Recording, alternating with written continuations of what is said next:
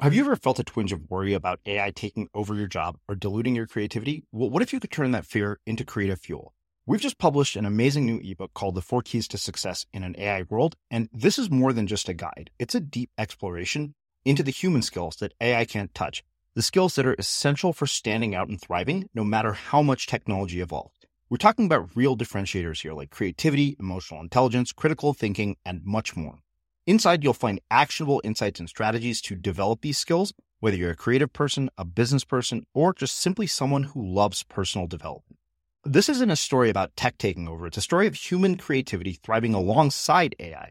Picture this, AI as your creative co-pilot, not just as a tool, but a collaborator that enhances your unique human skills.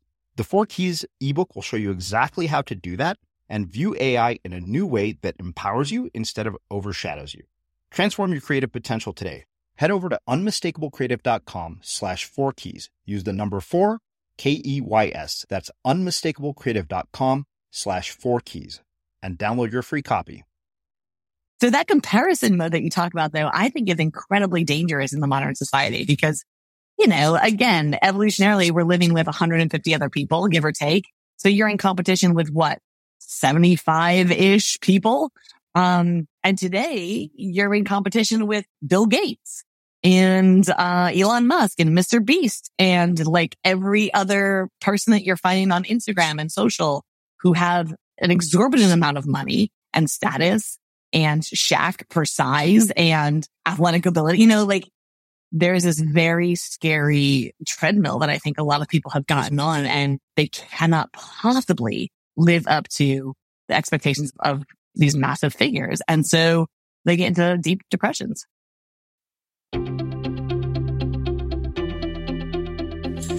I'm Srini Rao, and this is the Unmistakable Creative Podcast, where you get a window into the stories and insights of the most innovative and creative minds who've started movements, built thriving businesses, written best-selling books, and created insanely interesting art. For more, check out our 500-episode archive at unmistakablecreative.com. Rebecca, welcome to the Unmistakable Creative. Thanks so much for taking the time to join us. I'm delighted to be here. Thanks for having me. Yeah, it is my pleasure to have you here. I found out about your book in another book that I was reading, written by one of our former guests, and you wrote a book called Instinct. And I reached out to you because I thought finally somebody is actually backing this up with some real fucking research, not, just new age bullshit and nonsense, which I feel like so many books in this genre tend to be based on anecdotal evidence, but yours was based on real research. So, I thought I'd start with what is one of my favorite questions, given that I see you as a social scientist. And that is, what social group were you a part of in high school? And what impact did that end up having on what you ended up doing with your life and your career? Oh my gosh, I love that question. I was kind of a floater, honestly. I kind of got along with everybody. So I was not cool enough to be a mainstream jock, although I was a very accomplished athlete. I was a basketball player in high school. And, but I was a nerd too, right? Like I was a 4.0 student. And so I kind of floated. I was super lucky in that, everybody was kind of kind to me. I didn't really have a space where I fit, but in some senses that allowed me to see multiple perspectives and, hang out with the theater nerds and hang out with the folks that were into the new age kind of drug scene and hang, like I just floated, and it was a privilege for me to float in those different worlds and to see the dynamics of different tribes. I think it definitely influenced me later on to recognize just how powerful it is when we choose a tribe to identify with, how much that defines us and the expectations that other people have of us. That's a great question. Never been asked that before. Well, okay, so I'm not going to let the basketball thing go. So I'm always fascinated by people who are athletes because I was not one of them, even though I was in marching band, which you get athletic credit for, and running around with a 50-pound tuba as athletic. But beyond That's that, for I real. don't really. Yeah. Beyond that, like when clarinet players don't hold their instruments up, I'm like, you idiots, stop being lazy. But something that always fascinates me about athletes is how much being an athlete ends up influencing them later in their lives. And I can't tell you the number of guests I've had here who credit being on a high school sports team to a lot of what they've ended up doing. So I wonder what lessons, both in terms of habits and discipline, but also in your own work around instinct, did you get from playing basketball? Gosh. Well, let me start with the fact that I think basketball in general, and there's a crazy statistic out there, and I don't want to misquote. So somebody's going to look this up and hopefully you'll get it right. I'll look it up and put it in the show notes or something. But it's like 93% of women CEOs played a high school sport. Like it's an absurdly high number. And so I think, that's so telling in the drive, in the way teams shape us. I think for me, there was a lot of discipline to it. And part of it was I was following in my sister's footsteps. My sister was this incredible athlete. I really wanted to be her. And so I kind of followed in her footsteps there.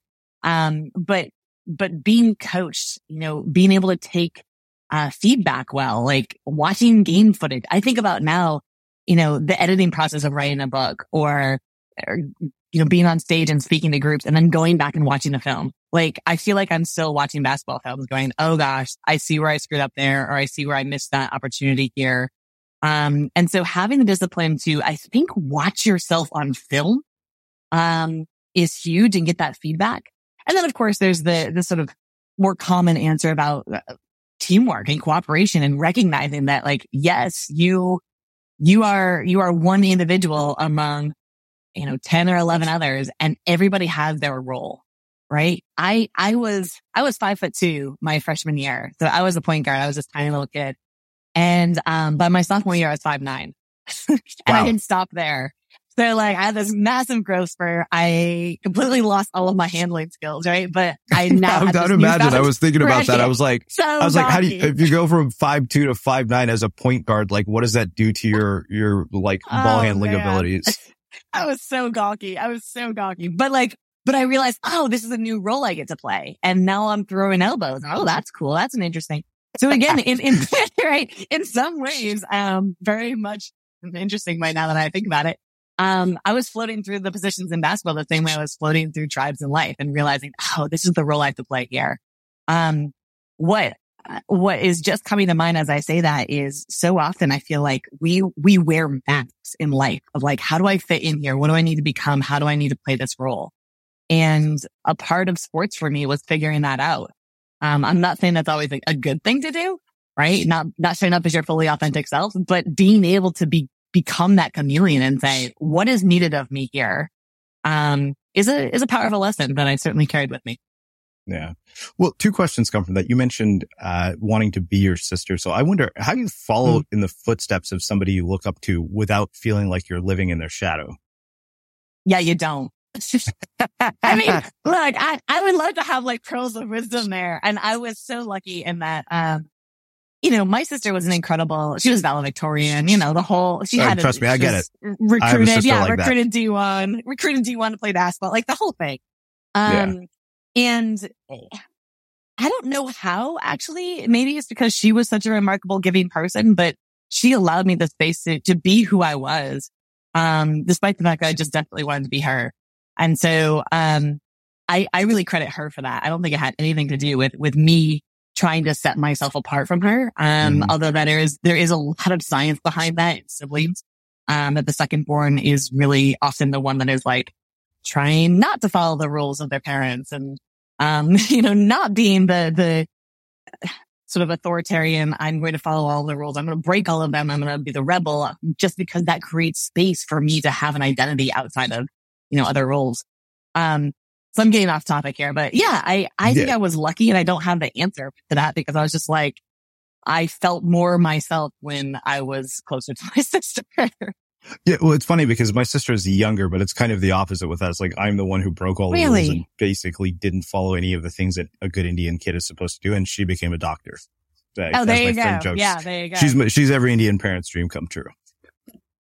And I'm sure that has something to do with gender as well, right? Is she the firstborn girl in the family? Yeah. Right. So, yeah, interesting. Did you and your sister ever play in the same team? We did once for 1 year just in summer camp. So, it was a blast. Like we played a lot of 3-on-3 together and tournaments and things like that. But never on the varsity team together, which was a shame. It would have been a blast. So a couple of things around basketball. Well, one was the piece on, looking at game tape. And it's funny. I'm a weirdo who doesn't watch sports, but I play sports video games religiously. So I know about the NBA because of that. And like, I'm always stunned by the number of professional coaches who actually got their start by watching game film, like, Eric Spoelstra on Miami Heat. Like, these are my NBA 2K facts, from playing video games. But I think that the thing that I find striking, and I was having a conversation with my friend Sam about this, and I coined this term, the paradox of receptive resistance, which is we're so like in need of feedback when we're young, and yet that is when we're least open to it because our egos are too big. So talk to me about why we are so, if you look at it from just sort of a standpoint of instinct in your research, why are we so resistant to feedback that actually can improve performance? Because like you said, watching game film is a bit like me going back and listening to my podcast and thinking to myself, fuck, that sounded stupid. Oh my God, I'm an idiot. Yeah. I go back and I listen to a year or two ago and I'm like, this is cringeworthy. And I realized that it should be because I think it was, if I remember correctly, it was, what's his name? Reid Hoffman, who said, if you're not embarrassed by the first version of the product, you've shipped it too late. Man, you just stole my line. Yeah, that's exactly it. That's exactly. I was like, that's all what I is can it think about humans that makes us so resistant to that idea? Because you would not believe the amount of people who tell me fear of public opinion is what keeps them from doing what they want to do. And I'm like, guess what? If you are in the public eye in any way at all, you better get used to the fact that there are going to be people who hate you. Yeah, absolutely. And I think actually I'm going to push back a little bit on what you said, because I don't think we're super resistant to that feedback when we're really young, like super young. And then we hit like the 12-year-old, 11, 12 in pre-adolescence, and we become super aware that it's not just us. Like, we are part of a system, a part of a tribe, a part of like, oh gosh, I have to meet the expectations of other people. And that's when it starts to be so freaking impossible, to hear that feedback, because it's super, super shaming and scary for us, because evolutionarily, right? If you are in the public eye, if you are putting yourself out and like sticking your head up from the rest of your tribe, who is just kind of fitting in, what you're basically signaling is, hey, there's an opportunity here for you to love or hate me. And the stakes can be very, very high, because if you are hated or disowned by the tribe, you die. Like evolutionarily we weren't very kind, to others. If you are not providing resources that are valuable to the tribe, why would we keep you alone? If you are not able to defend yourself or defend others, you become a burden. And humans are so incredibly social and sensitive to this feedback as a result, because if you tell me like I'm not enough, oh my gosh, that is one step away from a death sentence. Obviously that's not the case in the modern environment. But that's still how our brains are programmed, is to think about this as a life and death situation. And so we have massive stress response. And in some cases, that shame response can be very motivating, right? Like when I watch game footage of myself now, and I hear myself and I'm like, oh my gosh, if you say right one more time as a filler word, right, I'm going to strangle you, right? And it's incredibly motivating. But it's also, potentially very painful and difficult on bigger issues. So yeah, it's an interesting, I guess, holdover effect, from our evolutionary past. Yeah. Well, so the one other final question I have, and I promise we'll get into the book right after this. Oh, you're okay. I like these. These are fun. You mentioned going from 5'2" to 5'9" in the span of a year. Yeah. And so I'd imagine if you were a point guard, you were pretty damn good. And at some point, like as a part of that growth spurt, your performance probably suffered a little bit during the adaptation process. Talk to me about that and how you actually managed to get through that. You know what? I played a lot, by myself. Again, this is the advantage of having an older sister, who was also gawkily tall and skinny for her age. I didn't want to perform poorly in front of people. That, again, just like we were talking about before, it was a deep-seated fear. And as a result of this sort of perfectionist drive, I would hold back a little bit, until I was certain I could do it well. So I held myself back a little bit that first year in not playing up to my full potential, like really throwing elbows, of really, drop stepping in the paint. until I had those moves perfected. And so I was that kid, you know, you hear these things about LeBron and Kobe showing up an hour before practice. That was me. You know, I was showing up every weekend, practicing so that when I got to the game, you know, I could fulfill that role. And the thing I'll say is I ended up not being a shooter. Like I was not the person who was going to score the number of points that, you know, that was not going to be the high scorer. I found my role in defense. I was like, listen, I am gawky as hell, but I will throw my body anywhere, any place, anytime to get the ball. And so I ended up being the one who was going to outwork. If I couldn't have the talent, I was going to outwork you. Ryan Reynolds here from Mint Mobile. With the price of just about everything going up during inflation, we thought we'd bring our prices down. So to help us, we brought in a reverse auctioneer, which is apparently a thing. Mint Mobile Unlimited Premium Wireless. How to get 30, 30, bit to get 30, bit to get 20, 20, 20, bit to get 20, 20, bit to get 15, 15, 15, 15, just $15 a month? Sold! Give it a try at mintmobile.com/switch. $45 up front for 3 months plus taxes and fees. Promo rate for new customers for limited time. Unlimited more than 40 gigabytes per month. Slows full terms at mintmobile.com.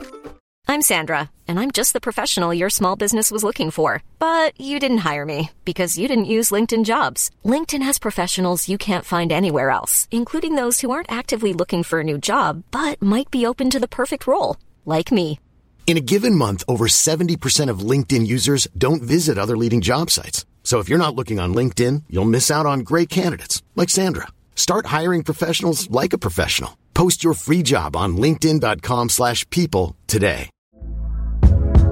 Hey there, it's Michelle Norris. I'm host of a podcast called Your Mama's Kitchen. When I travel, I'm usually looking for a way to find a taste of home when I'm not at home. And one of the things I love to do when I am at home is entertain. And Airbnb allows me to do that. When I was in California recently, I rented a house that had a great kitchen. And when we were sitting around the table, we were all thinking, we're in someone else's house. Someone could be in all of our homes as well. If you have a home, but you're not always at home, you have an Airbnb. Your home might be worth more than you think. Find out how much at airbnb.com/host.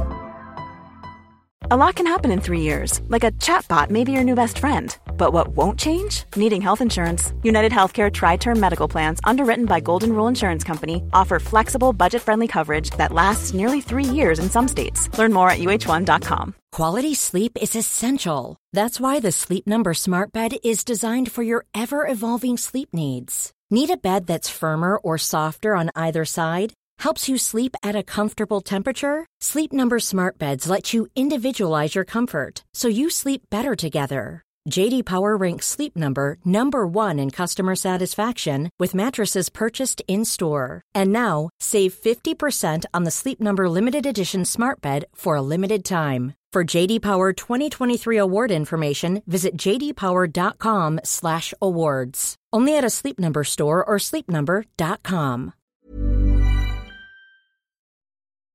As creators, we're always on the move. Whether it's a live podcast event, a pop-up shop, or a workshop, we're constantly interacting with community, and that's where Tap to Pay on iPhone and Stripe comes in. Imagine this. You're at a live event, a listener loves your merch, or a participant wants to sign up for your course on the spot. With Tap to Pay on iPhone and Stripe, you can accept their payments right there and then, right from your iPhone, so there's no extra hardware or no delays. Total game changer. It's not just for creators. Any business owner can do this. It's about making transactions smoother and much more personal, growing your business in your way. We've been using Stripe for our products and courses for a long time, and now with Tap to Pay on iPhone, you can take your business to the next level too. So visit stripe.com/tapiphone to learn more. Remember, folks, with Tap to Pay on iPhone and Stripe, your business is always at your fingertips. So one thing I wonder about that, how much of that is nature, how much of it is nurture? Because like people have asked me, I had a friend, roommate who was like, did you get straight A's in high school? I was like, yeah, of course I did. I'm Indian. Like, that's a stupid question. Right. There's not an option. Yeah, that was like a non-option. Yeah. Like that was not even a discussion in our household. Right. But it like, I realize now that was a huge advantage to be raised like that, because like we were basically, sort of indirectly taught about the value of intrinsic motivation. And so I wonder, for somebody like you to show up, as you mentioned, sort of like Kobe and LeBron, like before practice, before everybody else, how much of that is the result of your upbringing and how much of that is just how you're wired? It's a great question. And it's one of those that, like, if biologists could actually figure this out, we might be getting somewhere. I think for a long time, actually, the answer was, it's genetics. It's genetics. It's like 100% genetics, and behaviorism went way out of fashion. And now we're kind of swinging back around to this idea that actually we're a lot more tabula rasa than we thought originally. Genetics certainly do play a role, but in things like IQ, what we're finding, especially with work done by Carol Dweck and others in the mindset area, IQ is not fixed at all. It's actually highly influenced by your mindset, by your culture, by your surrounding. Willpower, same thing. It is wild how much behavior and culture plays a role. I am definitely of the opinion that it's your surroundings more than anything else that determines your aptitude. Yeah. Well, so the thing, it's funny that you mentioned we're kind of swinging the other way when it comes to genetics, because like one thing that I have found pretty consistently is that there's almost this sort of, a hatred towards the idea of genetic determinism in all self-help literature. Sure. And I'm like, that is absolute bullshit. Genetics matter. Yeah. Like, it does. Like chances are you could kick my ass in a game of one-on-one. Like I'm a scrawny Indian. Yeah. You're tall. You've played basketball. Like it's, as I've said, like me and LeBron are never going to play a game of pickup. Like it's just never going to happen. Right. No matter how hard I work. But let's get into the book. Talk to me about what led you down this trajectory to do this work in particular and the path that has led you there. Because as it is with the case with all of my guests, like this doesn't sound like the career that you get when you go to the high school guidance counselor who asks you what you want to do with your life. There's a funny story there. I think they determined that I should be a plumber or a septic tank install person. Because I like working with my hands. Yeah. I think that was my like aptitude test. It was like, hey, you should be a septic tank installer. I was like, okay, that's helpful. Thanks. Anyway, I was lucky enough to go to undergrad, and my advisor, was one of the, predominant, people in the world of evolutionary psychology. So David Sloan Wilson, ended up, as my master's advisor. Let me back up. So I ended up taking a evolution of human behavior class, from David Sloan Wilson. His wife was my master's advisor.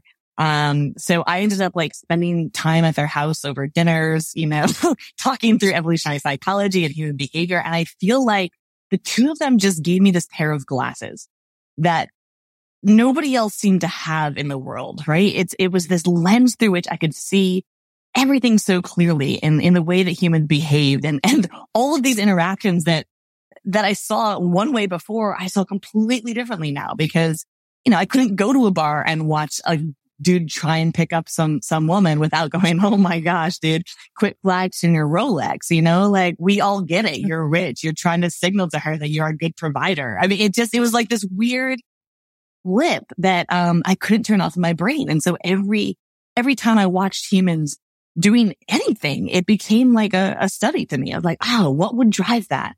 Why would they be doing that rather than this? So I started looking at the world as one big puzzle, and I felt like I had these special glasses to see more clearly. So that's kind of the start of it. The short version of a much longer story is that after grad school, I was teaching. I was in an academic position, as a lot of us end up in. And, I took a look at my life. My sister-in-law, unfortunately, was diagnosed with terminal cancer. And it's one of those moments that, pulls the rug out a little bit. You take assessment of your life. And I was like, man, everything that I have done up to this point, I've made decisions out of fear, right? Like, I am not going to pursue basketball, because it'll take away from my studies. And what if I don't get a 4.0 in college? And how, I made every single decision in my career on the safe route. And, so I quit my job, sold my house, and divorced my husband that month. Which, wow. It was a pretty massive shift. But I decided I was going to take this special pair of glasses that I had and say, all right, what would a life look like if I wasn't constrained by all of these patterns of belief, these patterns of fear that have kept me alive, right? All the biological patterns that keep me alive. And that became the outline for the book. On that note, I want to bring back a clip from a previous episode, from a conversation I had with David Epstein, which I think will make a nice jump off point for what you just said. Take a listen. Going forward to higher ed, which you mentioned, I think there are two main issues here, main problems. First is what I write about in Range called the end of history illusion. This psychological finding that at every time point in life, we will all recognize that we have changed a lot in the past based on our experiences, and then say, but now I'm pretty much done. And every time point in life, we'll say that and we will be wrong. We will underestimate future change at every time point, even when we're very old. But at no time is that more true than from about 18 to the late 20s. That's when you undergo the fastest time of personality change. And so essentially right at the start of that period, we're telling someone pick now, which is really asking them to pick for a person they don't yet know. And certainly in a world they can't yet conceive unless they have a crystal ball that most people don't. So you seem to have figured out early on what you wanted to do and found something that you love. And I realized I was not so fortunate. And at the same time, I realized that I tried to force fit what I thought I should do with my life pretty early on, only to realize that like I was so far off from it that when people would ask me what I was going to do when I got out of business school, I would tell them, I don't know, as long as it has nothing to do with the internet, which clearly the universe has a sense of humor. Yeah, right. Exactly. I find that clip fascinating, and I think there's a challenge to it as well. He mentions it's the 18 to 20-year-old time when we're like, oh, what do you want to do with your life? And we're like, we have no idea. Gosh, that's such a small slice of perspective. And I should mention that this divorcing with my husband and changing career paths, that was in my 30s. Like, this was not early on. I was following that fear path for a long time. And I wish there was some way to shortcut this feeling of, and you'll forgive my language here, but I'm like, I'm in the fuck it 40s. Fuck it. This has to be important to me. This has to be valuable to me. If this person's going to judge me by the way I look or the partner that I'm with or the show that I like then it's not worth my time. And I wish that I could give that gift to 18-year-olds. I wish I could give that perspective to 16-year-olds. And I'm not certain that is not just something that we have to earn over time, because the older I get and the more wisdom I see in my elders of they're even more advanced of, this is all that matters. And I find that just really a challenge maybe to issue that to others. Yeah. Well, you mentioned that you worked as an educator briefly. Like, I've always wondered when I talk to people like you, why we do not teach some of these essential skills in school, because I think they're hard to quantify. It's hard to pin down and say, okay, yeah, your instincts have improved. Like, how do you even measure that? Right. Right. Because I think we're obsessed with being able to measure things. So one, I wonder, what do you think we should be teaching in school about this? And, you open the book by saying, thanks to millions of years of evolution, our brains are amazing, recognizing danger and instantaneously responding in ways that keep us safe before even conscious of what is happening. Fear is at the root of our survival. And yet, we're basically, in my mind, operating in a modern world with our ancient brains to make some of our most important decisions.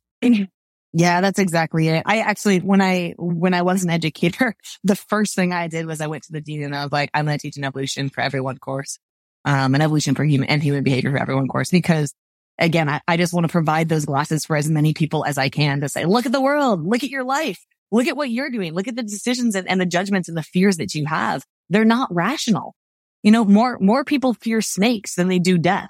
More people fear public speaking than they do death, which is hilarious, right? Like, wait a second. That doesn't, okay. And in the context of an evolutionary psychology, of course, you're like, oh, you're afraid you're going to screw up in front of your peers and they're going to reject you.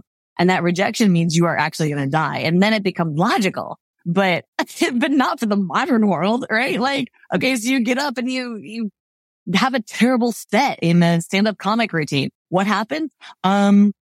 Nothing, right? Like nothing bad happens. Your friends are going to be supportive and they're going to see you and they're like, wow, you went all into that. I'm so proud of you. Congratulations. In fact, they might respect you more for it. But in our heads, it's like the worst thing that could possibly happen. So, teaching, I think, teaches some of these basics of the stress response and how we can begin to recalibrate it. Seeking discomfort. I challenge everybody that I speak to, go stand on the street corner and sing Twinkle, Twinkle, Little Star as loud as you can. And everybody's like, no way. What are you talking about? I'm like, fine. Then at the crosswalk, grab somebody's hand and do-si-do across the street. I'm like, no, that's insane. I'm like, nothing bad's going to happen. It's just your brain saying, oh my gosh. And you'll feel your stress response come on. You'll feel your heartbeat start to pound. You start to sweat. And I'll ask people to end, okay, did you die? No? Great. What you did then is you began to layer down this footage for your brain to refer back to and go, oh, right. I know what this discomfort is. And it's not a life and death situation, right? This isn't a tiger. This is the modern day. Nothing bad's going to happen. I'm okay. I don't have to stress out about this. And that kind of stress inoculation, I think, is maybe one of the most important things that we can teach anybody, to have a more fulfilling, purposeful life that they're actually choosing rather than having it chosen for them out of fear.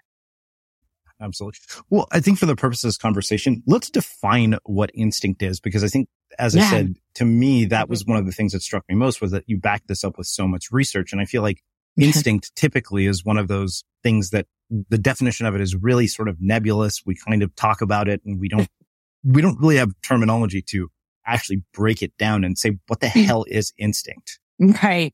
Right. It's like, trust your instincts is this like beautiful, this really nice sounding platitude. It's like, well, what if your instincts are wrong? Like, what if your instincts are totally off?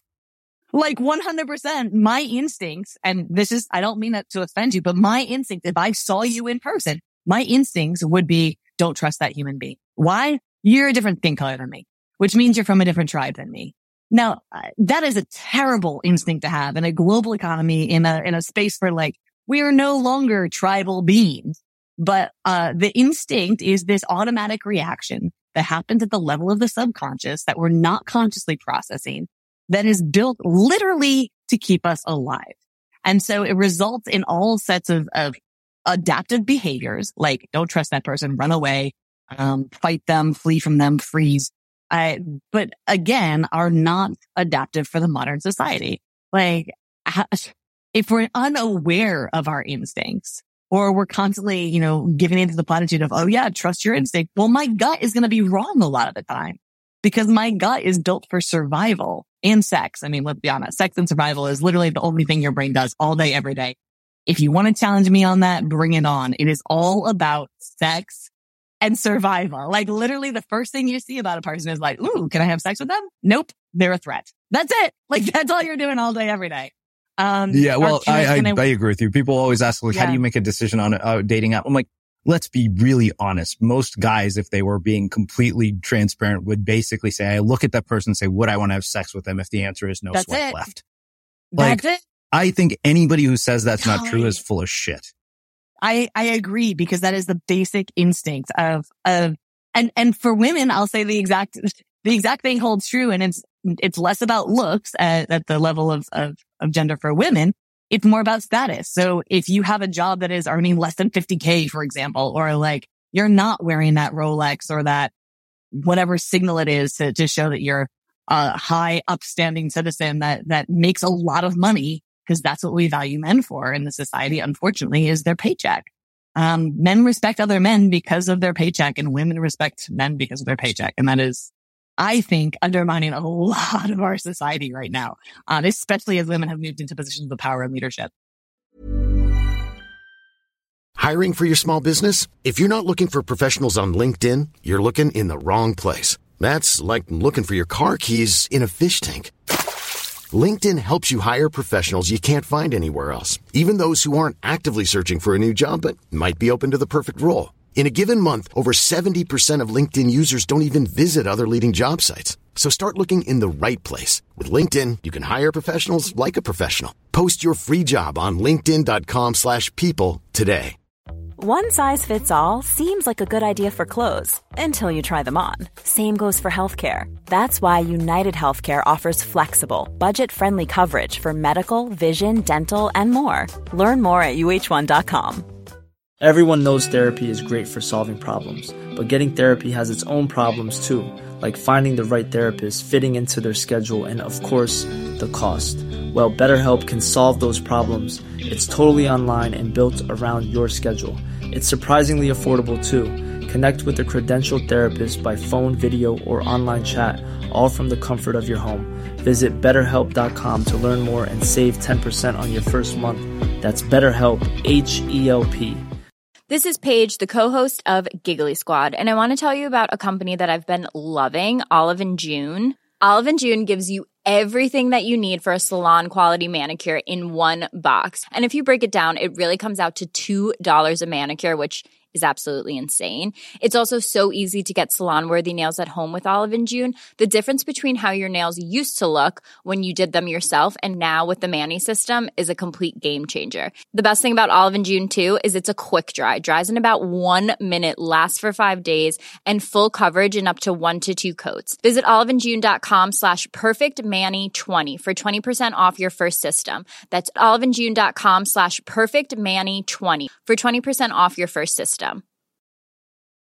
Hey, it's Ryan Reynolds, and I'm here with Keith, co-star of my upcoming film, If, only in theaters May 17th. Do you want to tell people the big news? All right, I'll do it. Sign up now and you'll get unlimited for $15 a month and 6 months of Paramount Plus Essential Plan on us. MintMobile.com/switch. Upfront payment of $45 equivalent to $15 per month. Unlimited over 40 gigabytes per month. Face lower speeds. Videos at 480p. Active Mint customers by 531.24 get 6 months of Paramount Plus Essential Plan. Auto renews after 6 months. Offer ends May 31st, 2024. Separate Paramount Plus registration required. Terms and conditions apply if rated PG. Hey there, it's Michelle Norris. I'm host of a podcast called Your Mama's Kitchen. When I travel, I'm usually looking for a way to find a taste of home when I'm not at home. And one of the things I love to do when I am at home is entertain. And Airbnb allows me to do that. When I was in California recently, I rented a house that had a great kitchen. And when we were sitting around the table, we were all thinking, we're in someone else's house. Someone could be in all of our homes as well. If you have a home, but you're not always at home, you have an Airbnb.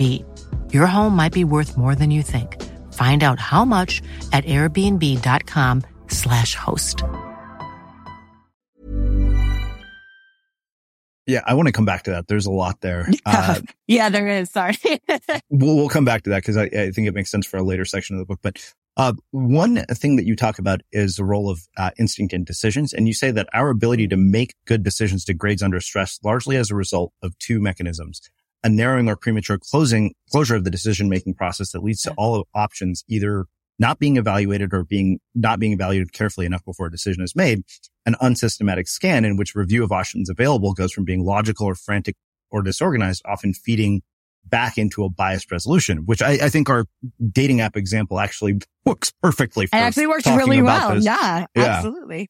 Absolutely. So talk to me about that. Like when we're doing something like making decisions on a dating app, like what is going on from a sort of brain science standpoint as somebody is, swiping based on what you've just said, in the passage I've read? Oh my gosh. Well, the swiping technique there's a lot more happening there, but at a very basic level, what's happening is under stress, under pressure, our cortisol is going up. Testosterone is typically going, well, for men, it can be going up alongside cortisol, for a dating app, for example, which means you're now making more risky decisions, or you're willing to make more risky decisions. And the power to override those at a conscious level, at a cognitive level, using your frontal lobe, that sort of gift of human evolution, declines.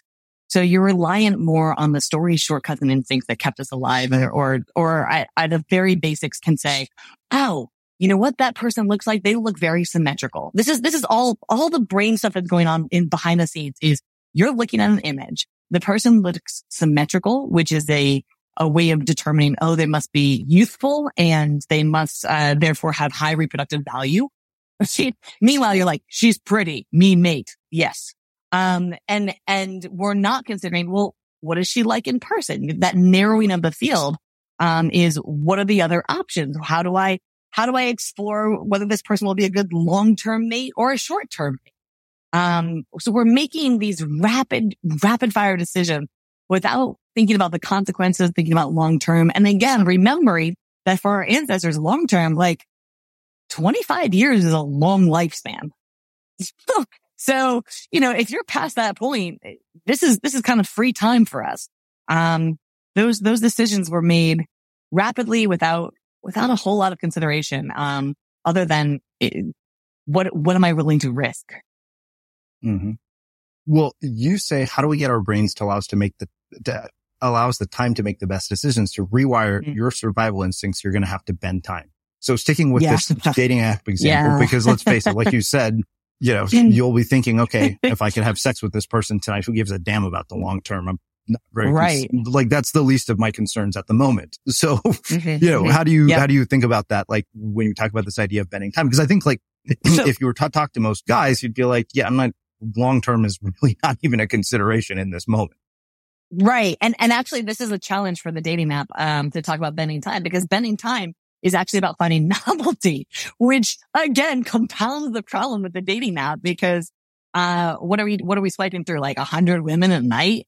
And part of the issue is then this will bleed into another chapter of the book of like more variety. Our brains are built to say, oh yes, more variety, please. I want more options. Which ultimately doesn't help our decision making at all. In fact, believe it or not, we actually want fewer options. It's just not what our brain believes. We're happier with fewer options. So what's happening as you're flipping through here is rather than bending time in a way that is potentially useful to give yourself more time to make the decisions. So, I will tell people to go do something novel, like drive home from work a different way. In the case of the dating app, instead of just swiping, there's the word I'm looking for, swiping right or swiping left, take some time to look at parts of the profile that you wouldn't normally look at. Because what you're forcing your brain to do is see something that it didn't see before. And so you're slowing down, you're actually creating more space for your frontal lobe to catch up and come online and go, oh, you know what? Maybe she's not as attractive now that I've read her profile. And I start to see things that don't fit, my ideal mate. So that's part of the bending time or creating time, for your brain. It's really making haste slowly. Well, so I said that I wanted to come back to this idea of status because you talk about what you call the sex instinct. You say the sex instinct that equates height with status is likely the driving force that often puts tall men in positions of power. And it reminded me of this moment. I don't remember who it was. It might have been Annie Duke or somebody else we had as a guest on the show. It was like, well, if you go out with your ugliest friends, because then you'll be perceived as more attractive. 100%. And I was like, wow, okay, 100%. great, thanks. It's like, get my friends. It's like, you're shorter than me. Come on, let's go out. There's a reason. Listen, there's a reason that presidential candidates, once television became a thing, started wearing lifts in their heels, like lifts in their shoes. They want to be taller than their opponent because it shows dominance. And women are like, oh my gosh, that person. And men too. They're more likely to respect the person that is looking down on them as a dominant figure, which is so absurd. But these are the kinds of biases that create terrible decisions. Of course I respect that CEO. Why? And the brain will come up with all kinds of reasons why I respect that CEO. When in reality, the only decision and the only reason I actually respect that person is because they're taller than me. But that's not what I'm going to say, right? Because we're really good at self-deception. Or because, she's beautiful, right? She has a great personality. So that comparison mode that you talk about, though, I think is incredibly dangerous in the modern society because, again, evolutionarily, we're living with 150 other people, give or take. So you're in competition with 75-ish people. And today you're in competition with Bill Gates and, Elon Musk and Mr. Beast and like every other person that you're finding on Instagram and social who have an exorbitant amount of money and status and shack for size and athletic ability. There is this very scary, treadmill that I think a lot of people have gotten on and they cannot possibly live up to the expectations of these massive figures. And so they get into deep depressions. Well, I mean, Will Storr wrote this book, Selfie, How We Become So Self-Obsessed and What It's Done to Us. And I remember him saying, he said that, we have this very toxic narrative that like, if you're not Beyonce or Tim Ferriss or whoever it is, then something is wrong with you. And he said that one, you're not likely to become those people, but even worse than that, it's like not even true. And yet, to your point, like, we live in a very status driven society. Cause like, I remember I was telling somebody once, I was like, don't ever judge a person, especially on the internet, by their perceived status, because you are going to miss out on some of the greatest opportunities. Like my mentor, Greg, by far the most influential person. He's the one who came up with the name Unmistakable Creative. Like I wouldn't be where I am without him. When I met him on Twitter, he had 150 followers. He was 6 weeks into a project. Nobody knew who the hell he was. And had I been willing to discount him based on the perceived social status, I would have missed out on probably the most important relationship in my professional career. Yep. Absolutely. And that's a classic case of good decision making. That maybe your instincts, you had to go against a little bit there. Well, so this makes me wonder about instincts across culture, because you say without a doubt, our biological pulls are not experienced in a vacuum. Socialization and cultural gendered norms are informed by and reinforced by our biological nature. And it just, you know, like as an Indian American, it always makes me wonder, like when somebody like you does the work you do, what have you seen as the differences when it comes to instincts across different cultures? Yeah. So this is the fun part of working on biology and I guess from an evolutionary perspective, across culture, biologically, they should be the same. Instincts should be the same because this should be a cross-cultural phenomenon. However, as we know, we're not in a vacuum. So the culture itself can greatly influence how those instincts show up, how importantly, how much value they're given, as they show up. And so we do see this sort of shifting between cultures, but at the baseline, those instincts will be the same. So your instinct to need to achieve, your instinct to have variety, your instinct to fear the other, they are cross-cultural. Well, let's start sort of how somebody actually improves their instinct and refines it. Like, is this just something that's the result of making a lot of shitty decisions and then you realize like, okay, great. And then the other thing is that, you know, I think you can also have sort of a combination of biases that form your instinct. And I'll give you the stupidest one of all, which, you know, I've shared this before, which is like, I've had 3 women with small dogs in my life and they were all awful in one way or another. And one was actually perfectly nice. But like from that point forward, I was like, yeah, well, all women with small dogs are awful. Which I know for a fact makes absolutely no logical sense, right? My sample size is basically 3 people. And I remember I even tried to validate this with Alison Schrager because she's an economist. And when I told my friend Brian that, he said, you're a fucking idiot. He said, you don't even like dogs. And he was like, so that's a bullshit theory of yours. And I'm like, yeah, I'm well aware. But I mean, like you see the absurdity of that, right? Like my instinct is woman with a small dog, swipe left. Yeah. And I'm aware of that absurdity and I still do that. And that's the biggest problem is if you think about the amount of information that our brain is processing, right? We've got 400 billion bits of information coming at us every single second. And so if it is not something that is incredibly important to our brain, it's like, yeah, that instinct, that connection, it's fine, whatever. So women with small dogs are terrible, whatever, swipe left.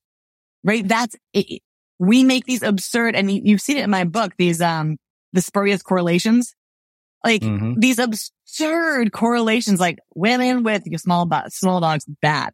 It's not logical, but it's also not hurting us, or we're not seeing the result of that hurt. You don't know that you just missed the love of your life because you swiped left on that woman. You'll never know. Yeah. Right? You'll never know. And so that continues to deepen our bias and say, well, it's fine. Like I've been operating like this my whole life and I've never been hurt by it. And so we create this fallacy that reinforces, some of the instincts that we're unaware of. I wish it was a really easy switch, right? To say, oh, well, just step back from it. And once you know, like you just said, like, I know that this is an absurd thing that's not real, but because it's not important, you're not going to spend time to recreate a new pathway. And our brain is like, well, we've got 400 billion other things to process. So let's just move on from that.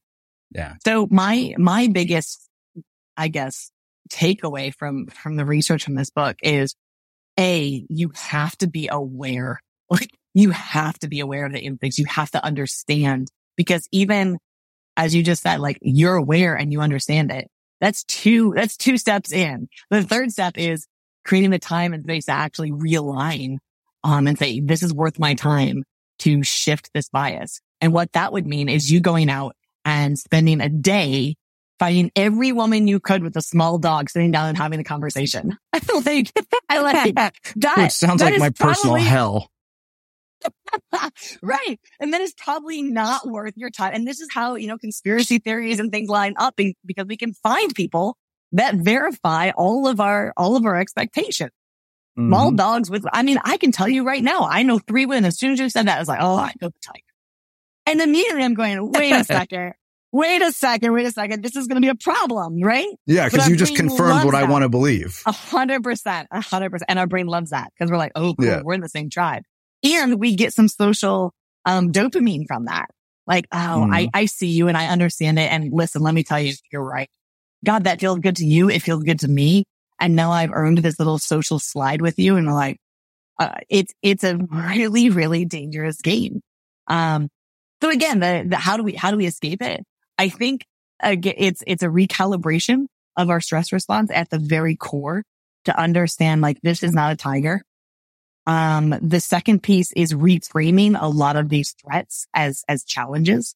Like I would challenge you to try and prove yourself wrong, to set up this as a steel person argument, right? Rather than a straw man argument that you can easily go out and find 10 people that have small dogs that are terrible human beings. I know I can do that instantly, right? But like take the opposite perspective.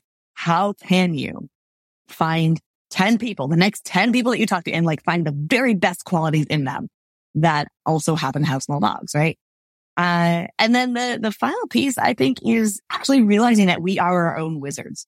We're not stuck with the brains that we have, especially in this world of epigenetics, the possibilities to shift not only like for our future, but literally in our own individual body, our individual DNA. We can begin to make changes that show up in behaviors, and different pathways in our own brain. And that is both remarkable and terrifying because it becomes such a responsibility for us, right? Like you actually have more control than maybe you want. So that's the big takeaway, I guess.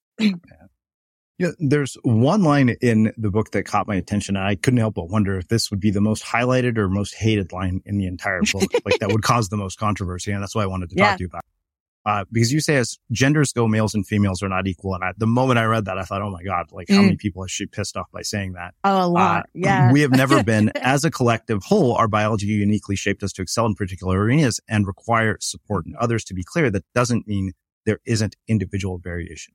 Talk to me about that, because I think that is a perfect example of something that can be wildly misinterpreted. Yeah. I mean, let me give you the example of we'll go back to basketball. Shaq doesn't have to be good at basketball. He needs to just stand there and catch a ball that's thrown really high and just place it above the rim. There are not women built like that. Okay. Like, there's no women that are built like that. We're physically, if we just look physically, that's probably the easiest, most obvious difference. Women are built differently from men. They're not better. They're not worse. They're different. And so along with that comes different physiology. The stress response is a classic spot to look at this. So men, typically when you're under stress, the typical reactions you have are fight and flight.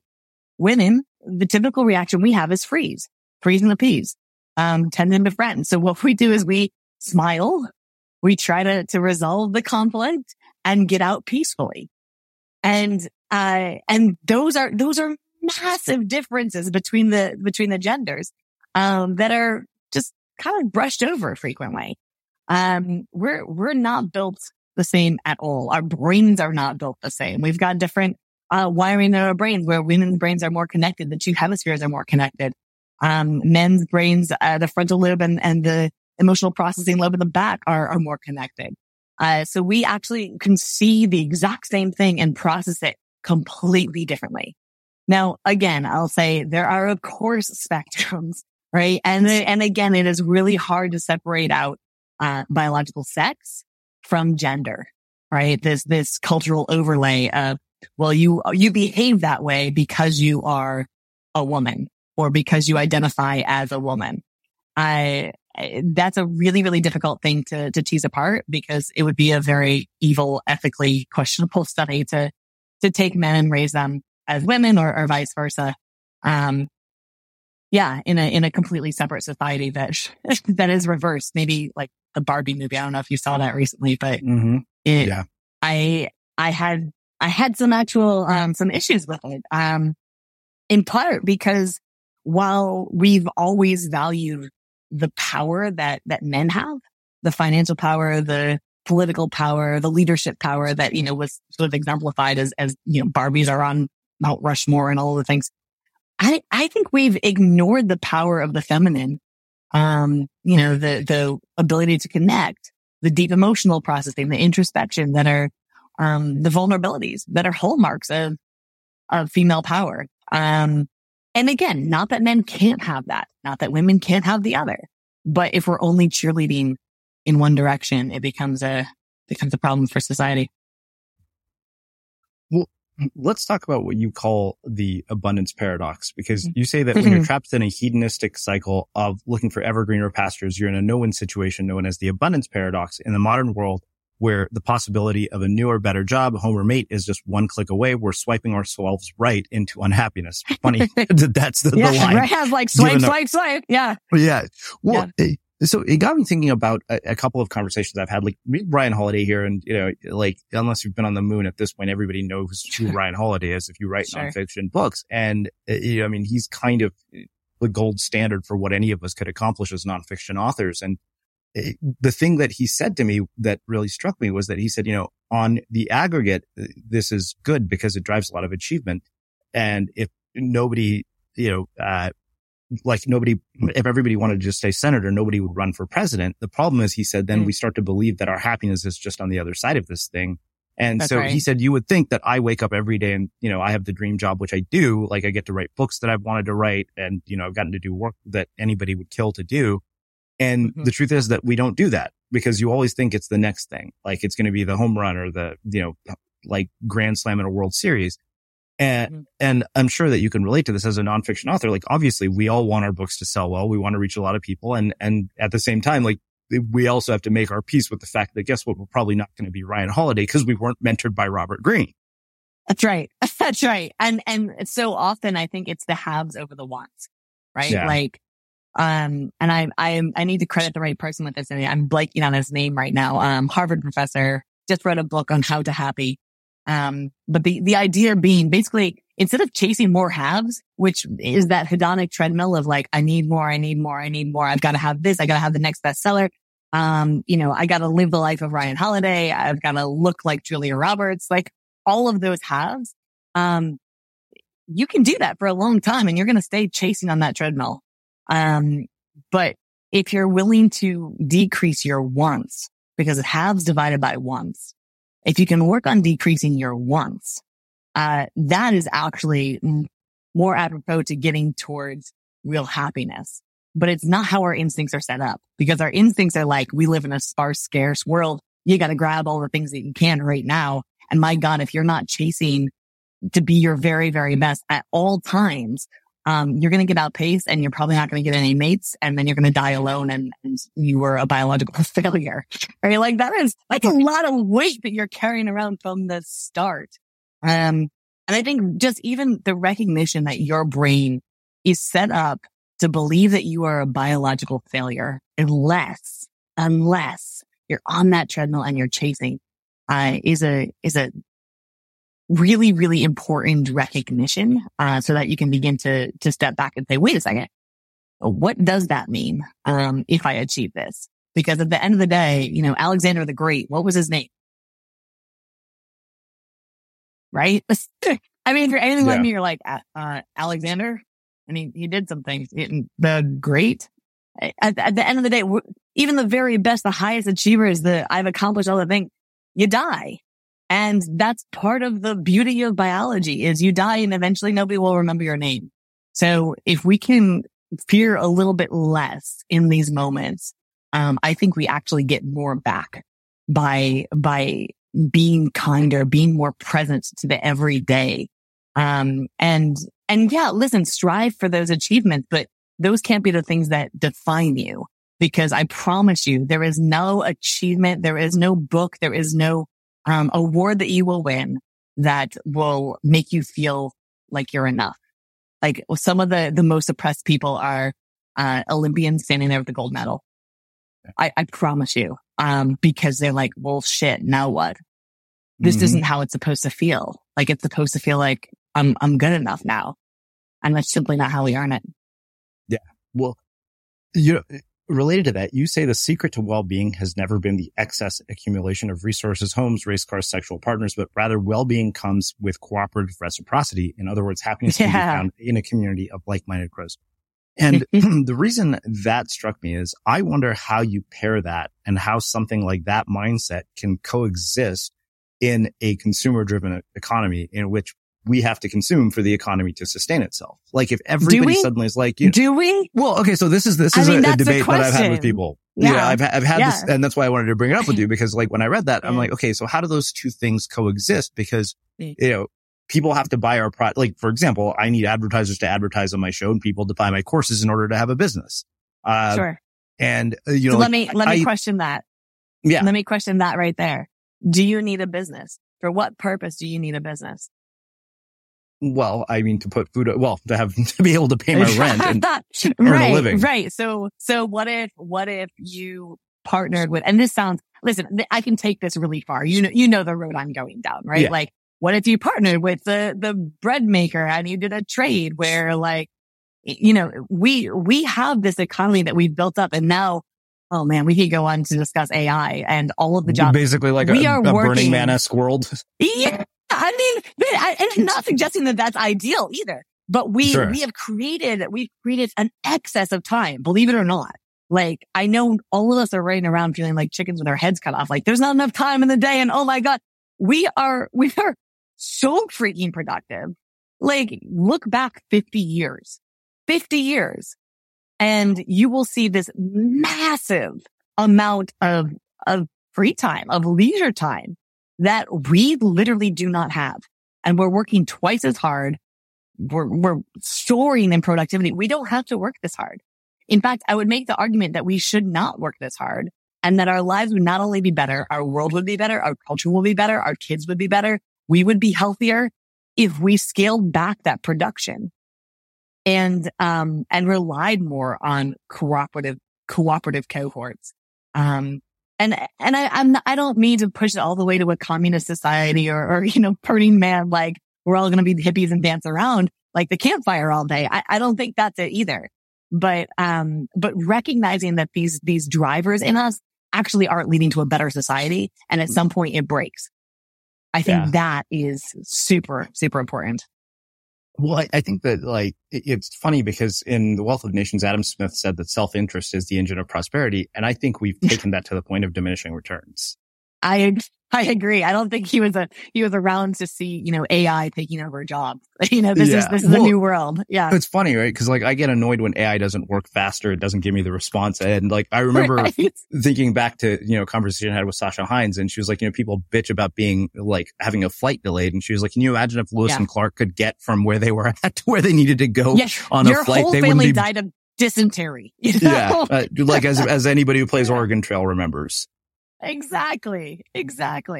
I mean, we have this abundance of riches, and it is up to us to really update our brains to recognize that, so that we aren't just spoiled by it and running ever faster, ever harder, and staying sad and lonely and burning ourselves out. Well, I have two final questions. I have a 1-year-old nephew. He just turned 1 last week. And so I'm always curious about sort of learning what is going on in his world, through the lens of social science. Like, what do we know about kids at his age and instinct? Because the things that I've seen in him have been, at times they're inspiring, at times they scare the shit out of me and my family, because he seems to have no fear, doesn't seem to understand gravity, which we've all had to like discover as we try to keep him from jumping off a bed. But it's like he doesn't have a care or worry in the world, and everything what a gift. It's so beautiful because like the mundane becomes magical when you see it through his eyes. So I wonder, isn't that it? It's the most beautiful thing. Like all the things that I just look around my house, I'm like, this is so annoying. And he's just like so delighted by it. Yeah. So what is happening instinct wise? Yeah. What is going on in terms of instinct at that age? Like how does somebody how do his instincts develop? Yeah. I mean, his instincts developed by playing. And we lose that over time. We develop the fears because we're like, wow, this has actual consequences. It is really, it's a parent's job to keep a kid alive. That's it.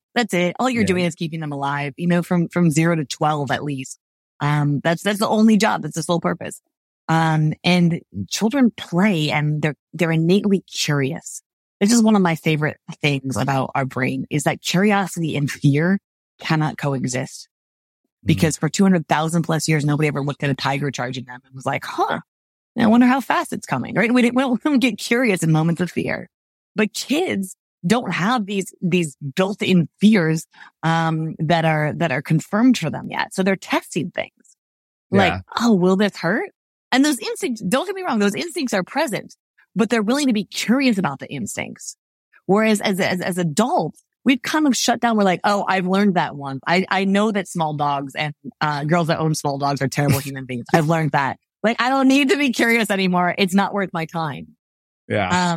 And for kids, all they've got is time and play. And one of the cures, I think, for overriding our instincts is to get curious again, to be more childlike.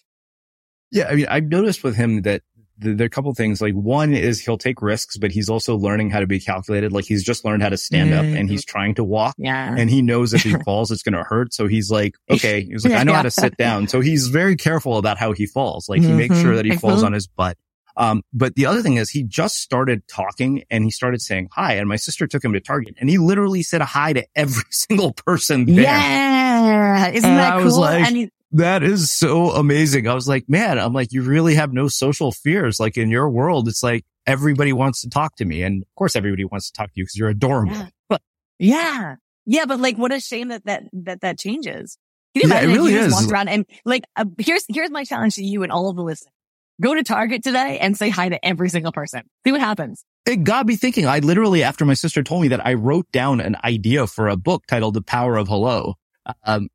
By just simply saying that one thing, you open, like, that is one thing I learned from him. I was like, wow, I'm like, you are like, he's super charismatic for a 1-year-old. It's really amazing to watch. But it, like, that just struck me so much. I was like, wow, I'm like, we're not like that. We don't say hi to anybody when we're walking down the street. Yeah. Yeah. And I'd say the technology have made that worse, right? Because we're no longer bored.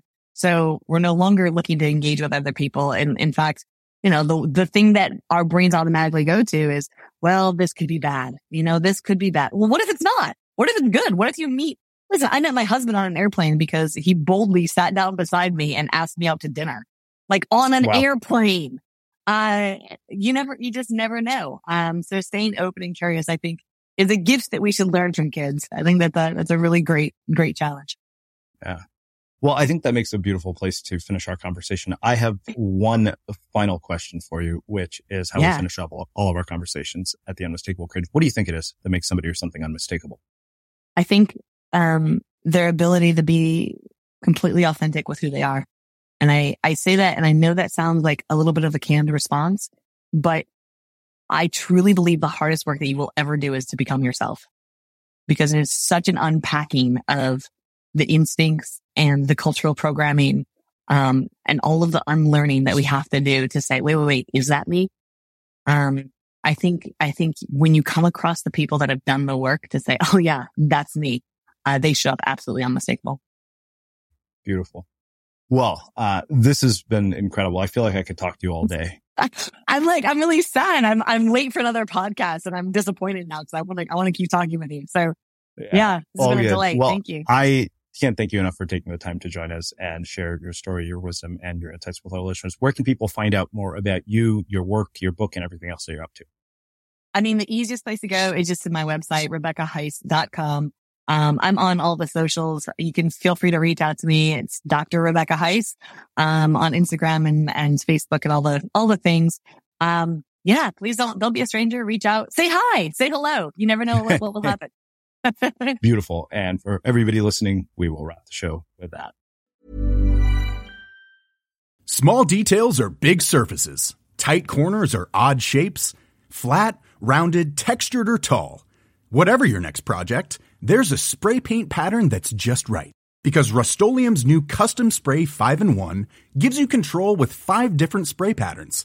so you can tackle nooks, crannies, edges, and curves without worrying about drips, runs, uneven coverage, or anything else. Custom Spray 5-in-1, only from Rust-Oleum. Mom deserves the best, and there's no better place to shop for Mother's Day than Whole Foods Market. They're your destination for unbeatable savings, from premium gifts to show-stopping flowers and irresistible desserts. Start by saving 33% with Prime on all body care and candles. Then get a 15-stem bunch of tulips for just $9.99 each with Prime. Round out Mom's menu with festive rosé, irresistible berry chantilly cake, and more special treats. Come celebrate Mother's Day at Whole Foods Market. Planning for your next trip? Elevate your travel style with Quince. Quince has all the jet-setting essentials you'll want for your next getaway, like European linen, premium luggage options, buttery soft Italian leather bags, and so much more. And is all priced at 50 to 80% less than similar brands. Plus, Quince only works with factories that use safe and ethical manufacturing practices. Pack your bags with high-quality essentials you'll be wearing for vacations to come with Quince. Go to quince.com/pack for free shipping and 365-day returns. Mom deserves the best, and there's no better place to shop for Mother's Day than Whole Foods Market. They're your destination for unbeatable savings, from premium gifts to show-stopping flowers and irresistible desserts. Start by saving 33% with Prime on all body care and candles. Then get a 15-stem bunch of tulips for just $9.99 each with Prime. Round out Mom's menu with festive rosé, irresistible berry chantilly cake, and more special treats. Come celebrate Mother's Day at Whole Foods Market. Imagine the softest sheets you've ever felt. Now imagine them getting even softer over time. That's what you'll feel with Boll & Branch's organic cotton sheets. In a recent customer survey, 96% replied that Boll & Branch sheets get softer with every wash. Start getting your best night's sleep in these sheets that get softer and softer for years to come. Try their sheets with a 30-night guarantee. Plus, get 15% off your first order at bollandbranch.com. Code BUTTERY. Exclusions apply. See site for details. This message comes from BOF sponsor eBay. You'll know real when you get it. It'll say eBay Authenticity Guarantee. And you'll feel it. Maybe it's a head-turning handbag, a watch that says it all, jewelry that makes you look like the gem, or sneakers and streetwear so fresh every step feels fly. eBay gets it. So look for the blue check mark next to that thing you love. And be confident that every inch, stitch, sole, and logo is checked by experts. With eBay Authenticity Guarantee, you can trust that feeling of real is always in reach. Ensure your next purchase is the real deal. Visit eBay.com for terms. Have you ever felt a twinge of worry about AI taking over your job or diluting your creativity? Well, what if you could turn that fear into creative fuel? We've just published an amazing new ebook called The 4 Keys to Success in an AI World, and this is more than just a guide. It's a deep exploration into the human skills that AI can't touch, the skills that are essential for standing out and thriving, no matter how much technology evolved. We're talking about real differentiators here, like creativity, emotional intelligence, critical thinking, and much more. Inside, you'll find actionable insights and strategies to develop these skills, whether you're a creative person, a business person, or just simply someone who loves personal development. This isn't a story about tech taking over. It's a story of human creativity thriving alongside AI. Picture this, AI as your creative co-pilot, not just as a tool, but a collaborator that enhances your unique human skills. The 4 Keys ebook will show you exactly how to do that and view AI in a new way that empowers you instead of overshadows you. Transform your creative potential today. Head over to unmistakablecreative.com/4keys. Use the number 4, KEYS. That's unmistakablecreative.com/4keys and download your free copy.